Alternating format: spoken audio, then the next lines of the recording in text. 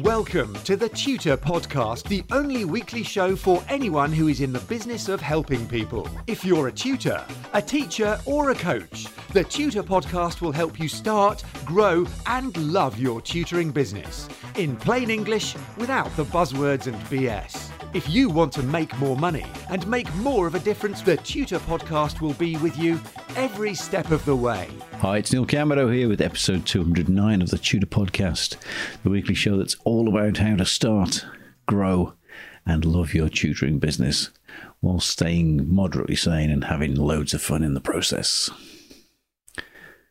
So in today's episode, I'm going to be talking about your elevator pitch. Look at what an elevator pitch really is, why you should have one, what it does for you, what makes a great elevator pitch, and then how to create your own powerful elevator pitch to attract interest, people, and sales to your business. You ready? All right, let's go. What an elevator pitch is. Well, I think elevator pitch is a pretty good name because it's a lift in the States, and a pitch is a sales presentation that attempts to interest someone. Let's call them your audience in a person, product, service, or in the case of this podcast, you and your tutoring business. Now, it's a planned and rehearsed speech, so it's always ready on cue. You know, you've got to know it cold. It should be crafted, tested, and revised. It's an iterative process. If you write an elevator script and it kills interest, it's not a very good script. Keep on changing it. So your elevator pitch, if you choose to use it, is the answer to one of the most common questions you'll ever be asked after someone said hello for the first time. In my experience, it's inevitable that you'll be asked, "Oh, what do you do?" How many times have you been asked that question and told them you were a tutor or a teacher or a coach? If you just tell me your job title, the conversation will move swiftly on, and any opportunity that might have been there to find a customer or an interested collaborator that's just passed you by. I mean, if you ask someone, "What do you do?" and they come back with the answer, "I'm an accountant," the conversation's over, isn't it? Unless you're a business and finance geek like me. But just suppose that our fictional accountant came back with a properly prepared elevator pitch and said something like, "Well, what I do is really cool. I help people like you make and keep more of the money that's rightfully theirs. It's a sort of top secret mission I have to guard my clients' money from predatory taxes, steer them through the traps and the minefields laid down by tax law to trap the unwary. And I protect their hard-earned cash from the greedy taxman by using HMRC's own rules for my clients' benefit. And so at the end of the day, my clients get to keep and enjoy more of what they've earned, completely legally and morally, without breaking any rules." I want to talk to that accountant. I've never met an accountant who talks like that. But if I did, I'd buy them lunch and pick their brains. So, I think you must have an elevator pitch. And here's why. It'll make you confident. It's always ready to roll, you know? If they say, "Well, what do you do?" and if you have to make something up on the spot, it's not going to make you very confident. That doesn't make you seem very expert. It'll give you a succinct summation of everything. There'll be no ums and ahs. So you look like someone who absolutely knows what they're about. And that means you'll almost never miss an opportunity again. I think that who knows you is important, and it's important to make sure they know you positively.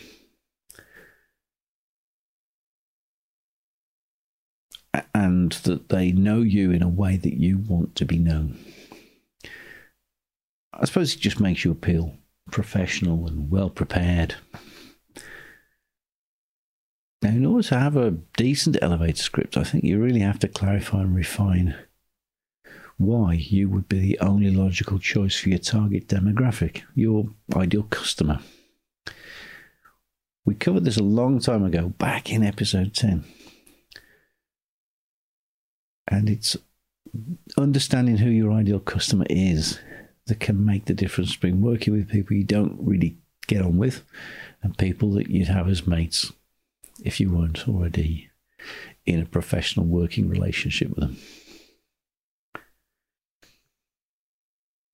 So whether you're a tutor or in any other kind of business, it really does pay to understand who your best customers really are.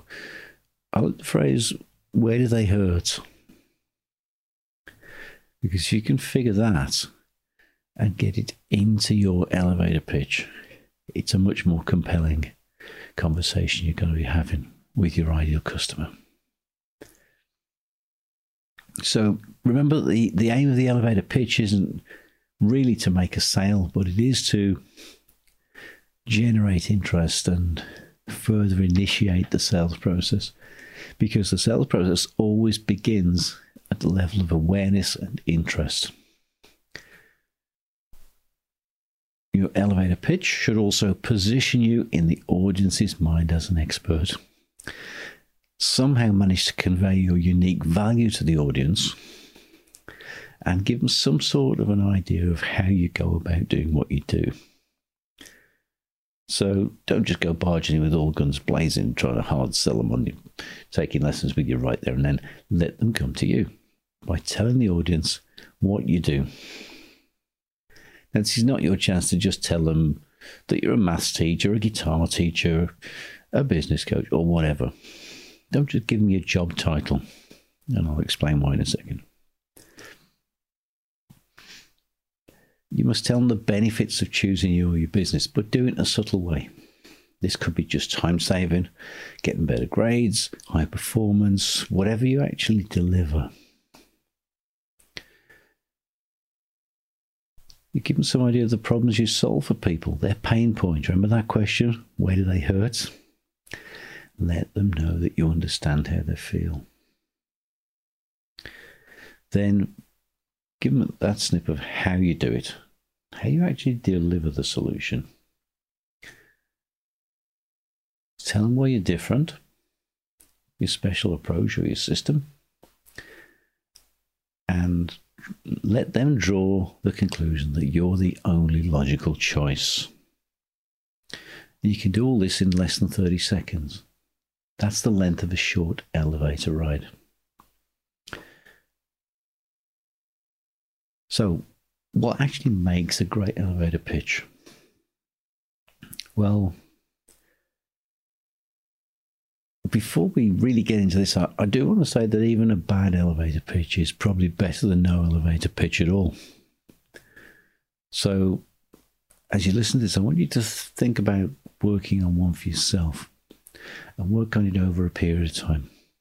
Refine your pitch as you rehearse it. Practice speaking it aloud so that you can spot clunky language and phrases which really trip you up.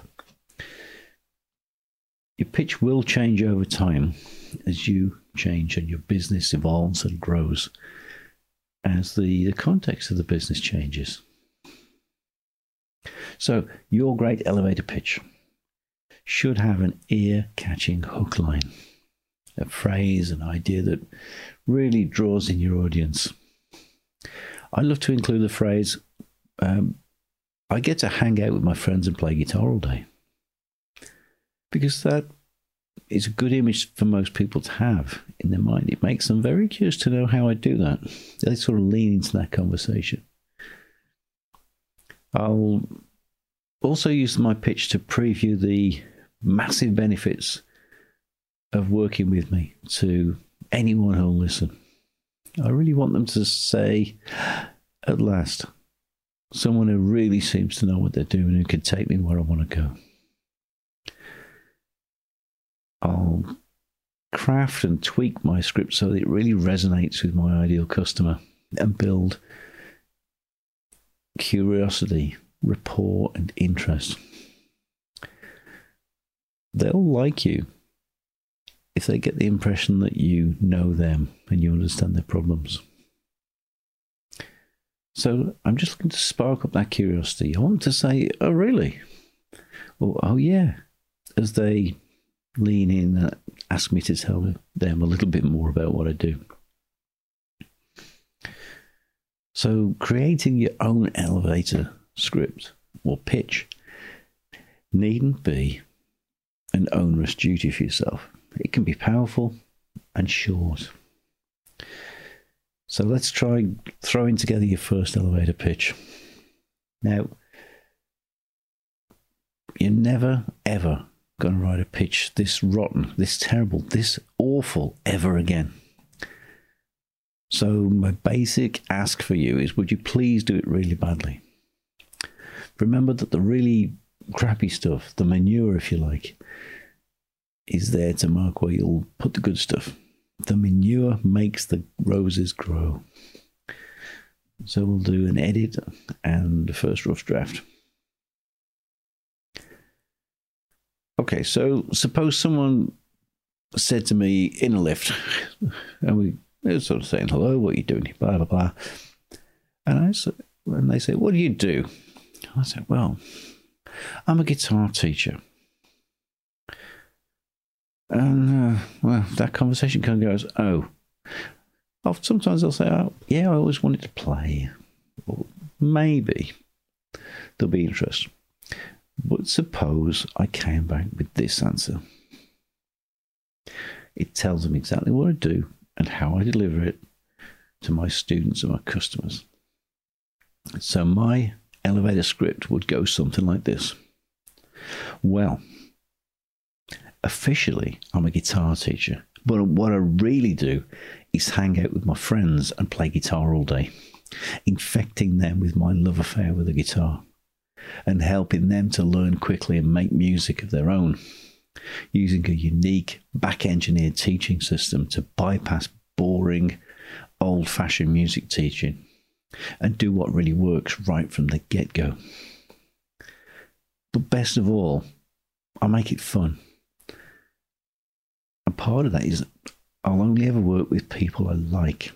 I just selected students on a one-to-one basis where I can carefully handcraft every lesson to fit the individual students so they can save years of hard work and frustration, which is pretty important because life's too precious and too short to waste, isn't it? So I've got my hook line. Oh, I get paid to hang out with my friends and play guitar all day. The benefit statement.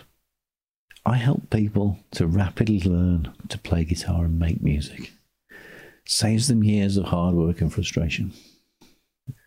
The problem I solve is boring old-fashioned music teaching, which I bypass. I've framed myself as being a scarce resource as well. I only ever work with selected students. This is my second rule, DDWT. If you haven't already heard it, it stands for Don't Deal with Tossers. And I tell them that it's personal. Because I work on a one-to-one basis. So it's very personal for me and for the students. I've demonstrated some uniqueness in that pitch too. A unique back-engineered teaching system. Nobody else has that. I handcraft every lesson to fit the individual student, denoting total client focus and real pride in what I do. And I'm obviously a great choice for anyone who thinks life is short, because I say life's too precious and too short to waste, isn't it? Who's going to disagree with that question? That tag question right there on the end. The purpose of the tag question, if you've never heard the term before, is to gain compliance and agreement at the end of a statement that I've made. Also here, I'm aiming to have the audience agree with me that life is too short to waste and elicit a response that'll keep the conversation moving. So that pitch hasn't really changed very much in the last few years. I think it's better than it was. It's not as good as it's going to be at some point. So what's your pitch? If someone says to you, what do you do? Do you say, oh, I'm a tutor. I'm a coach. I'm a teacher. And wonder why they glaze over. Make it interesting, make it personal, make it emotional. Give them your best pitch and tell them what you really do, how they're going to benefit from working from you. I'd love to hear your pitches, because I'm honestly here to learn from you guys too. Please send them in to info@neilcameron.com. And remember to subscribe to the Tutor Podcast and get all the updates and even more tips to help you to start, grow, and love your tutoring business while staying sane in the process. You can find me on Twitter most days, where I am at Tutor Podcast. As we wrap up for today, I would like you to see you next time in the next episode of the Tutor Podcast. Have a fabulous day. Get in touch with the Tutor Podcast via email or social media, and the Tutor Podcast team will be listening. Subscribe on iTunes and you'll automatically get the latest episode directly sent to your device. And remember to share, rate and review TTP so that we can help other people to start, grow and love their tutoring businesses.